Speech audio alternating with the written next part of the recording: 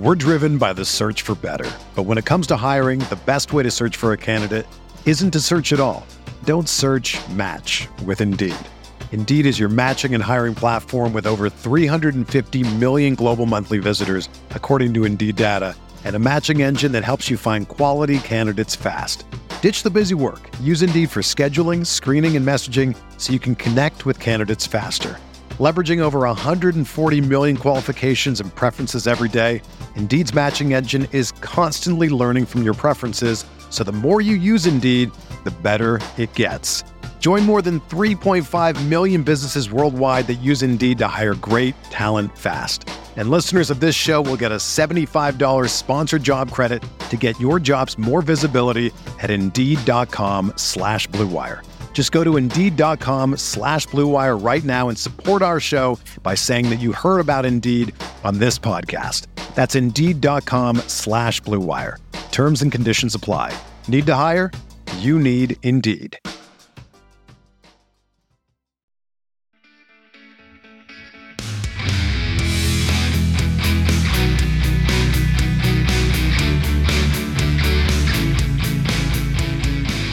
Hello everyone, welcome back to the RotoViz Best Ball Podcast. My name is Colin Kelly. You can follow me on Twitter at Overtime Ireland, and as always on the series, I am joined by Zach Kruger. You can follow him on Twitter at ZK_FFB. We are into the penultimate. I think penultimate means second last, so we're into the penultimate show of the series. I like when I can use fancy words, but hopefully I've used it in the right context.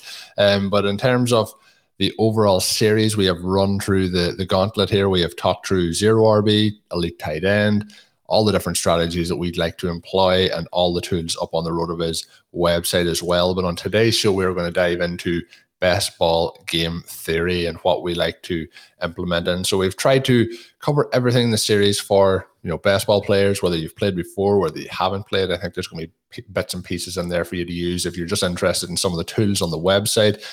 You can check out the whole series. It doesn't have its own individual podcast feed, but they're all up on the RotoViz radio podcast feed. And we also have a page on rotoviz.com hosting it's a directory of all the episodes. Myself and Zach will be tweeting that out as well from time to time if you want to check out all the episodes on one single page. But we are going to take a little bit of a deeper dive into some things you should consider while drafting your best ball teams today. Zach, looking forward to this one.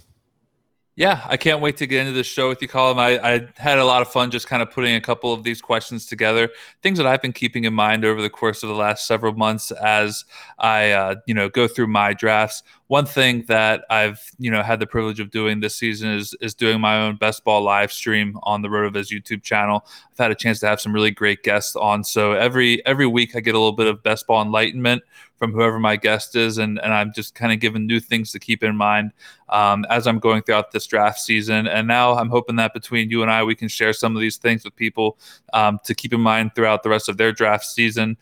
These rules are not only applicable to best ball, even though that's going to be largely the context we're speaking in, but if you keep some of these things in mind as you're even going into a seasonal draft, you may walk away with one or two things that you find helpful in the upcoming NFL season. Yeah, no, I agree. So let's hope that's our goal. The goal for the series is to see what, we can help listeners out with. The best ball content kind of fantasy industry wide is growing, but hopefully this is some of the stuff that will really help set you apart in your leagues, because I think there's a lot of people playing best ball this year for the first time, but we've been playing for a while, so hopefully it is going to help you out. When you're drafting those best ball teams, particularly in a tournament setting, there's a lot of hype around the tournaments at the moment. I know we're drafting in some of those and hoping to take home some big prizes, but what are some of the things in that perspective that you think about when you're building your team? So we've talked about, we might even touch on this in a moment, just standard leagues, 12-team leagues and so on. But in those tournaments where you're trying to probably win your own league and then get through some playoff rounds, what are some of the things you think about when building those teams? Yeah, so I mapped out a couple things here, and we're gonna do our best to cover all of them here. But one of the things that I did talk about, and again, keep some of this in mind in terms of the context. But one of the things that I had talked about, and I mentioned as a point here, was just being mindful of some of the schedules of the players that you're drafting. And then I put emphasis here, especially for the playoffs. One of the things that I think we need to be aware of in particular for these tournament formats is some of the schedules that these players are going to have in the FFPC best ball tournament in particular. What we're looking at is a playoff format that covers weeks 14 through 17. And that in particular, I'm sorry, I'm just now pulling up. But for that in particular, one thing that some people may want to be aware of for the playoffs is the fact that we actually have 4 teams that have bye weeks in week 14, which is the first week of the playoffs. So when you're building your teams, even just keeping something as simple as that in mind, will hopefully help you be built for long-term success. I think that in particular, when you're thinking about players who you're drafting on those teams, you're looking at a guy who I think who kind of carries the most weight right now would be Jonathan Taylor, who is a first-round ADP, and the Colts are one of those teams with a week 14 bye. So you'll actually notice in some of these tournaments that Jonathan Taylor is falling a little bit later than his ADP would, because there's teams who are hesitant to pull the trigger on a first-round draft pick who's now going to be out for week 14 of the playoffs, assuming that they make the play. Assuming that your team makes the playoffs. So even if Jonathan Taylor plays a big role in helping you get there, being down him in week 14 could also mean he plays a big role in your exit from the tournament. So being mindful of things like that for the playoffs, I think, make a big deal or important for your drafts. When you also just consider different matchups that teams have over the course of that 3 to 4 week stretch. Certainly the regular season factors in. We don't want to just be drafting for a 4-week season. We still need to get there for those weeks to even matter. But being mindful of schedules for different players and trying to make sense of those things along the way, and telling yourself, building up scenarios in your mind where these schedules can hopefully work out in your favor based on player ADP, the price you're paying to get a certain player, and then also hopefully the strength of schedule being a proper mix in order to make some of these things work out well in your favor. I can tell you one team that has a lot of really good green lights for a lot of their positional players is the Denver Broncos in both the playoffs and also the regular season. Their schedule sets up very well for a lot of different players in the passing game, but then the downside of that could be the fact that they have quarterbacks Drew Lock or Teddy Bridgewater throwing to them. So you talk about players who we like a lot of the talent on the roster. We like a lot of the receivers. We like the tight ends. But then the downside could be that they have a bottom 5 quarterback situation. So just trying to be mindful of the schedule and drafting a little bit based on that. It should never be what rules your draft, but just trying to find ways to keep things like this in mind in the hopes of building out a strong roster in both the regular season and the playoffs, I think is good. Yeah, and another interesting part of that, you mentioned Jonathan Taylor, and he is the key piece, I guess, at the moment, because he's the first-round player with the Week 14 bye. But when we look through those teams, there's some of them that the opportunity cost is going to be lower. The Patriots, for example, even if we're getting into maybe the Colts, other position players outside of Jonathan Taylor, or if we're looking then maybe at the Eagles, but I think that, and anyone that listened to my draft with Sean and Blair recently, we had the 112. Jonathan Taylor fell to the 112.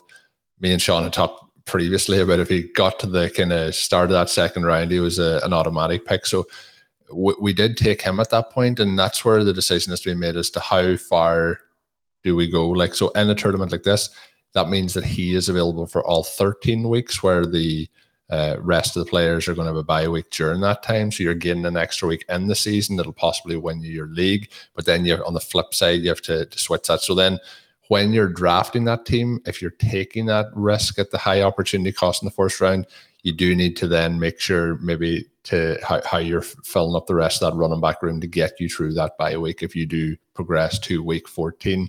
So there's those sort of things. The other thing I'd be saying is if you're taking somebody like Taylor early in your league, is going to be in the playoffs on a week there and they're bye. And this is the same, even if you're like playing in the Scott Fish Bowl, for example, except in the Scott Fish Bowl, you're going to have an opportunity to pick people up off waiver wires for that week 14. In the best ball formats, you're not going to have an opportunity to backfill that. So you need to be thinking ahead. So when you draft somebody with a week 14 bye, I think it's important then to make sure that you're not drafting like other running backs with that, or even other players with that. You're trying to balance that out. And I think that, and I know we're going to talk about bye weeks a little bit as well, that is something that would factor in. So know when the playoff weeks are.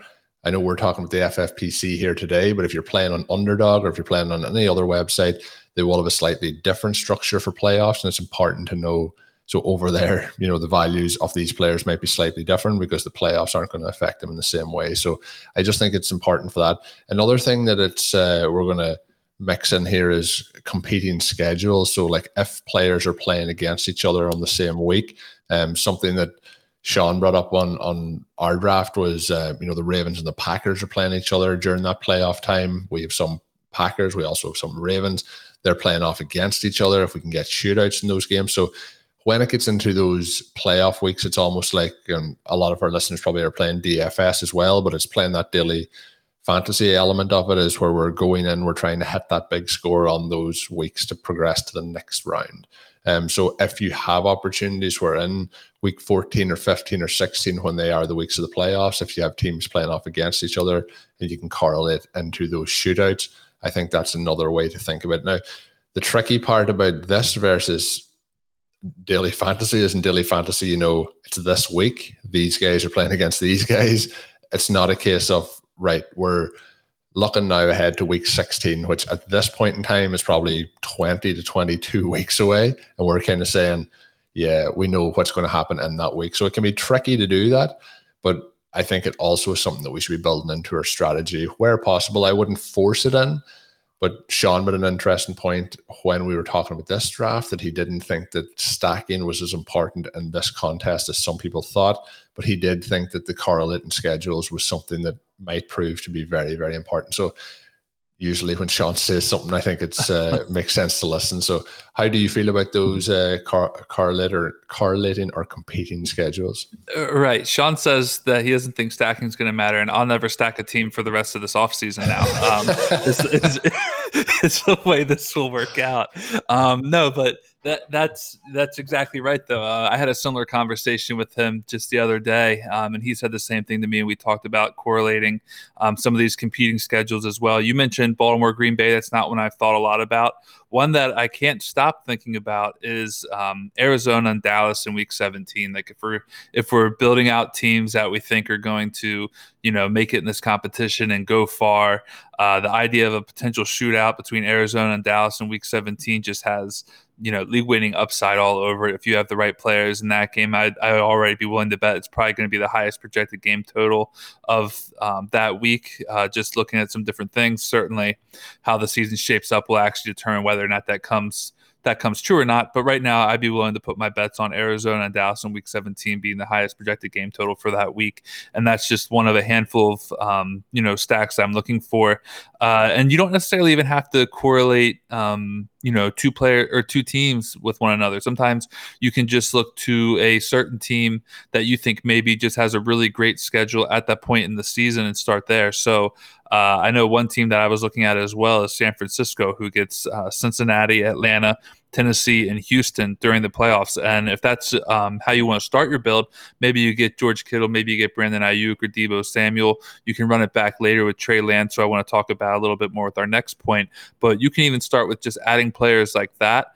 And then because you like how those are going to hopefully shape up, with the expectation being that they're all going to be high scoring for San Francisco, you could even try to run it back a little bit with some correlations with San Francisco players throughout the course of your draft. Maybe you get a Cincinnati wide receiver for that Week 14 game. You get a Falcons wide receiver, Mike Davis or something like that for the Week 15 game. There's ways that you can start to build correlating matchups into your team where you're just really looking for hopefully nailing the highest scoring game and having key players in those high scoring games that will hopefully bring you, one step closer to winning that grand prize in the FFPC best ball tournament. Yeah, no, it's more good stuff. And it is when sometimes when you're talking about these things, people listening might think, oh, the guys are going off the rails here. They're going too deep into this. It's almost like conspiracy theories. But these are the small edges that when you're trying to win large field tournaments and things like that help get you there. Anyone that's playing DFS regularly or listening to DFS content or trying to break down projections, it's not always like the pretty thing that's going to help make you win that big prize. So it's important to try and dive in and get as much. You can take this data or data as we went through in one of the last episodes. Which one is it, Zach? You let me know. It's both of them. I use them interchangeably all the time. It's data in one sentence and it's data in the next, and I'm deeply apologetic for that. But in terms of it's basically we're we're turning you all into fishermen. We're getting you ready to fish, and you're going to be ready to go and do it. But the next one up is bye weeks and how they factor in. So I do look at bye weeks. I think sometimes I might overemphasize bye weeks, but I think it's important not to put yourself in a hole by having all your players on a week 7 bye week, for example. I think it's important to try and be strategic. As long as you can fill those other roster spots. So if you're drafting those wide receivers and you're going to fill the flex for the wide receiver, I think it's important not to have a lot of those guys out on the 1 week, because that's 1 week that you're not really going to have the strength in the flex. So I think there is a balance to it. I think sometimes then people might overcomplicate it and be like, oh, I can't have more than 3 players on a 28-man roster with the same bye.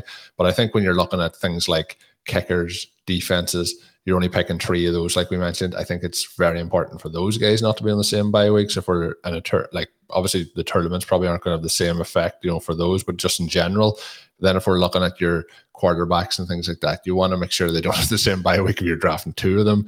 And then similarly with running backs, if you're going 0 RB, you're likely going to be trying to fill those 2 running back spots every week. And then if you have 3 guys with the 1 bye and you've only drafted 5 guys, that means you have 2 left. And if one of them's injured, you're down to that 0 in your roster. So it's just planning ahead a little bit. But how much do you factor it in?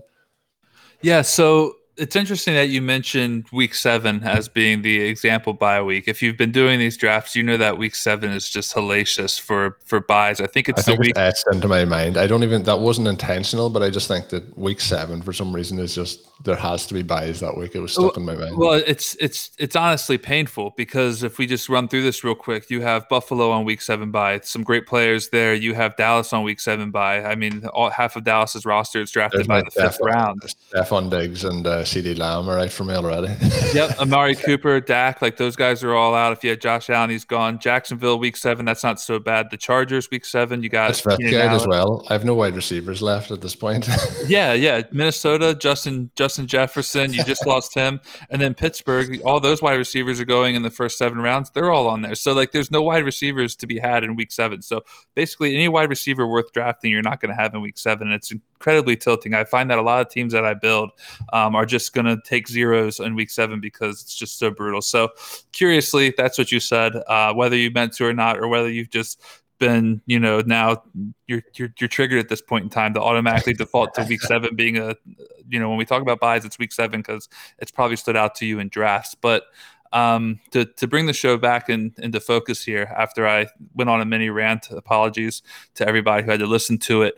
When I'm factoring in bye weeks, there's a couple of ways that I think about it. Obviously, I think about it a little bit because week 7 does truly rear its ugly head with some of the players who I like. But then, like you said, also being mindful of when we maybe are okay with having more players on the same bye week than others. Those onesie positions definitely stand out to you a little bit. It's kind of tough having if you do a 3 quarterback build, maybe you don't want 2 quarterbacks with the same bye. I don't necessarily think that it matters that much, especially when you consider the fact that 2 quarterback builds are also perfectly viable. You're probably going to be heading into a week where you do only have 1 quarterback and you're hoping he hits if you have a 2 quarterback bye. So that would be a situation that would be created by that alone. And there's nothing wrong with doing a 2 quarterback build. But if you're looking to do certain strategies, like a hyper fragile strategy where maybe you're only drafting 4 running backs, you really don't want to have those bye weeks all on the same bye week. And sometimes it can be tough to get around doing that with these builds when you're trying to sacrifice a player who you like with the understanding that you're going to lose him for the bye. Now, there may be some people who just outright choose to compromise it and say, well, I'm going to maybe take a lower score this week, but I'm going to bounce back because these running backs are, also great. Their studs are going to do well for me. And that could very well be the case. But I think that you want to give your chance at scoring as many points as possible every week while trying to weather the bye week storm rather than run headfirst into it and just realize that you're not going to be able to have as many points one week as you would other weeks. The other thing that I had in mind when I had posted this question about bye weeks is keeping them in mind for your actual overall build in terms of when it allows when a player's bye week maybe opens up other build options for you. And by that, what I mean is looking at certain players who have a bye week compared to another player and deciding whether or not it makes sense to draft player X based on players Y's bye week. Now, I sound like I'm talking in code right now, so let me just break this down a little bit for you. This year, it's really stood out to me as being a little bit more interesting of a scenario than maybe other years because we have 2 rookie quarterbacks who we're kind of all expecting to start, but we also think that there's a good chance that their coaches may not start them in week 1. Those quarterbacks being Trey Lance and Justin Fields. Depending on how my build looks heading into the draft, depending on when I grab that first quarterback, because you shouldn't be drafting Trey Lance and Justin Fields as your first 2 quarterbacks. Hopefully you have at least one by then. Depending on how that shapes up might determine whether or not I decide to go with either a 2 quarterback build or a 3 quarterback build, depending on the week. So for example, I'm just taking a quick look at it here. Let me just take a quick look here. There's not a lot of great quarterbacks going on in week 6, but we're just going to speak in hypotheticals here. In week 6, Matt Ryan is on a bye week. That is coincidentally the same bye week as San Francisco has. But if you look at Chicago, their bye week is week 10. So if you had a build where you had Matt Ryan and Justin Fields, when you're considering those bye weeks, if you're going with a 2 quarterback build, you have to keep in mind that if Matt Ryan is on a bye week in week 6, and for some reason the Bears haven't wised up to the fact that they should be starting Justin Fields by then, if you're going into that with a 2 quarterback build, you run the risk of getting a 0 at the quarterback position that week, which is why maybe you would consider going with a 3rd quarterback just to kind of protect yourself against taking a 0 at that position. But if you went with a quarterback, say Kyler Murray, who the Cardinals don't have a bye week until week 12, now you're kind of opening yourself up to the possibilities of doing a realistic 2 quarterback build from a number of different angles. One, you're investing high draft capital into a quarterback, so you probably don't want to be taking that 3rd quarterback anyways. But if you like the upside that someone like Trey Lance or Justin Fields might give you, now you don't have to worry about that 2nd quarterback being factored in until a week 12 bye week, which now opens a door for you to perhaps consider adding someone like Lance or Fields. So trying to find ways to maneuver the bye weeks to my advantage and work in getting certain players who I like, based a little bit off of ADP, but then also on bye weeks, and understanding that if this player is hitting for me, I'm not even going to need this rookie quarterback to be in a position where I need him on my roster anyhow. So I can add these 2 quarterbacks. It makes sense from a structure standpoint, and hopefully through the first 12 weeks of the season, Kyler Murray's given me, 9 or 10 QB1 weeks, and only having a 1 quarterback build essentially until that 2nd quarterback becomes a starter doesn't hurt me as bad as it might. Hey, RotoViz radio listener, this is Curtis Patrick from the Dynasty Command Center podcast, and I've got a special deal for you today. Go to rotoviz.com, click the subscribe button, put the 12-month subscription in your cart, and use promo code RVRadio2021. That's RVRadio2021, and you're going to save 10%. Taking advantage of this deal, getting your hands on what's included in the package is the best way to enhance your performance this year. So go to rotoviz.com and subscribe now.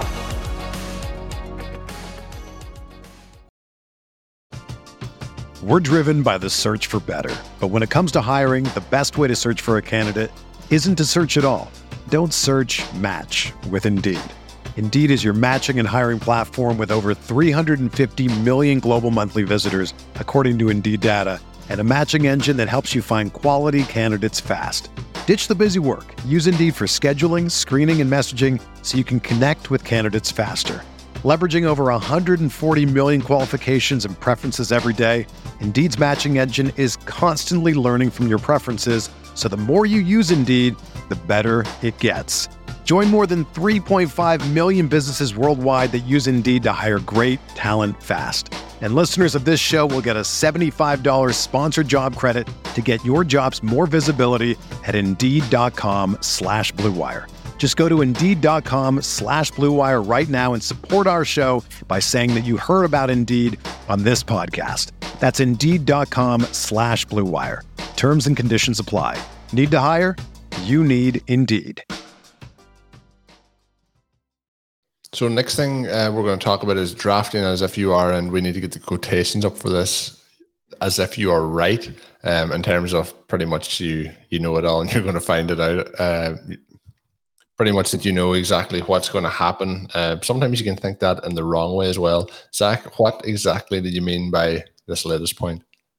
So I forget who it was I was listening to, but someone had brought up the point of the Steelers wide receiver ADP, which I don't have in front of me, but more or less all the Steelers wide receivers are gone by like the 7th round of your drafts right now. You got, usually it's going to be Deontay Johnson, followed soon thereafter by Chase Claypool, and then probably like a round or so later you have Juju off the board, and they're all gone.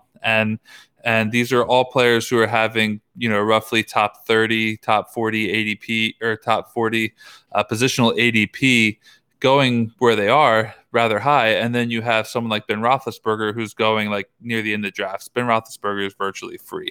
So it's interesting that drafters tend to have such conviction for these Steelers wide receivers. And they feel good about that. They feel right enough as a collective hive of drafters to say that these wide receivers are going to be good. These wide receivers are going to be relatively productive. They'll draft them where they're taking them, but then like they're all afraid to take Ben Roethlisberger. And I think that it needs to be at least thought about that for these wide receivers to succeed, you probably have to, bank on Ben Roethlisberger being successful. If you're right about these wide receivers being what you're drafting them to be, then, and factor in with that upside. Some of these players are taking Deontay Johnson with like, oh, this guy's going to be a wide receiver 1. Well, if you believe that, you have to believe that he's going to be a value, and that the reason he's going to be a value is because Ben Roethlisberger is also being successful.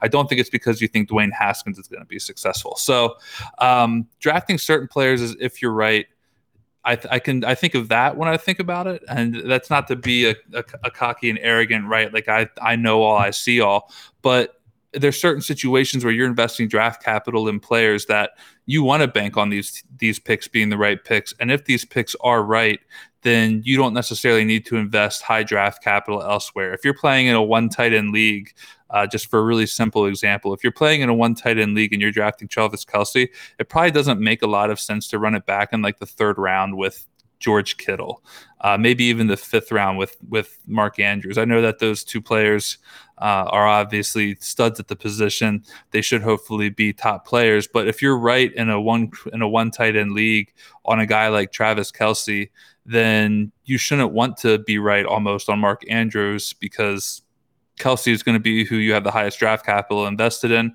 He's going to be the player you want falling into that tight end slot for you every week. You want to draft certain players as if you're going to be right, and the success of your team is going to be dependent on your, for lack of a better word, rightness in the situation when drafting, if that makes sense. I don't know if rightness is an actual word, but it did make sense. The rest of it all made sense up until that point. But no, yeah. I can. Well, that's okay. It can be tricky, and like there's certain points too where you can become too kind of invested in what you believe is right as well. And there's times where maybe you are stepping too far back from, maybe you think this guy is really going to be the guy this year, but you just don't have the confidence. You might be saying like other people don't think it, so maybe I'm just wrong.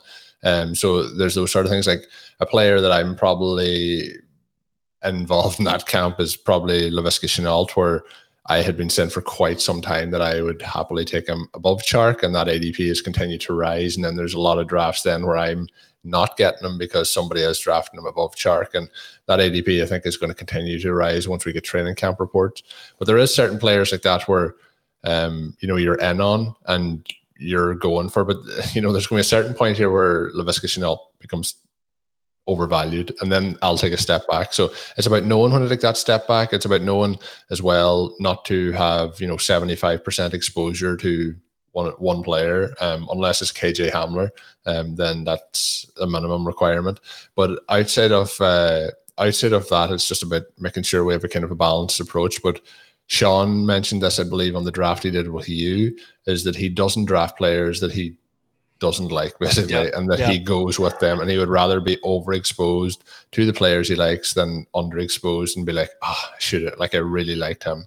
So there is that balance. But I think if you're in on a guy and you're looking at the metrics and you think this is the way it's going to go this year, and this guy is the guy that's going to win me all this money, I think if you have the kind of foundation of the evidence to lead you in that direction, I think it makes sense to be, I won't say go all guns blazing, but like step forward and take your shots on that player for this season. Yeah. Would you agree with that? Yeah, I do agree with that. And the other thing I was just going to try to roll in here real quickly is that with some of your builds, when you're talking about drafting, your success kind of depends on you being right, which is why some people want to like go out and they want to build like a well-balanced roster. They want to make sure they're not, too overweight on this position in the draft, but they're too underweight in another position. Some people want to like have a balance. Like if you want to do something, we talk about zero RB. So that maybe doesn't fit quite what I'm talking about here. But if we want to talk about modified zero RB or hero RB for those people who are maybe going to be triggered by about the use of modified zero RB, if you're going to draft the hero RB roster and that's the way you're going to go, then part of the reason that you think hero RB is going to succeed is because you have one of those elite running backs early, and you're now willing to pad your players elsewhere at wide receiver, at tight end, maybe even an early round quarterback, because you have faith that that running back is going to perform at the level you expect him to, which is why you're not adding several more running backs. You have faith in that one running back you drafted to kind of carry the load. You're going to stack up on wide receiver and add those other positions, and then bring it back later on with other running backs with the expectation, again, that this first pick that you made is going to work out. It's the right pick. He's going to stay healthy, all that. Unfortunately, we can't predict health, but you're going to draft teams based off of the fact that this one player is going to be the correct pick, which is why you can now avoid that position for a while and add other players elsewhere. So understanding that the success that your team is going to sometimes have based off of some of those early picks, and realizing that if player X doesn't hit who you took early, your team might be dead anyways. Not all the time, but if player X you took early hits and hits at the level you expect him to, then he's going to regularly be in your lineup, which is why you don't have to be earlier on another player at that position, or why you don't have to be overweight on another player at the position, because the success on your team depends on the player who you took early succeeding, and you being right is essentially what's going to make this team successful, if that makes sense. It does. It does make a lot of sense, and I hope it's making sense to the listeners as they've listened through the entire series. I've really enjoyed some of these conversations. We are coming up now. We have one episode left to come. We will be recording that, and it'll be coming out very, very shortly for you, as well as we get ready to wrap up the best ball podcast series. As always, you can get yourself a 10% discount to RotoViz NFL Pass. All you have to do is add the code RBRadio2021 at checkout, or go to rotoviz.com/podcast for further information. Myself and Zach have really enjoyed doing the series so far for you. If you have enjoyed it, do send us a message over on Twitter, over at the Twittersphere, to myself and Zach. Zach is on Twitter at ZK_FFB. I'm on Twitter at OvertimeIreland. Give us a follow over there. Let us know your thoughts on the show, what episodes maybe that you enjoyed the most or found the most beneficial, and we will enjoy reading that feedback. That's going to do it for today's edition of the show. It is the RotoViz Best Ball podcast. My name again is Colin Kelly. Co-host is Zachary Kruger. Until we're back with the final show, have a good one.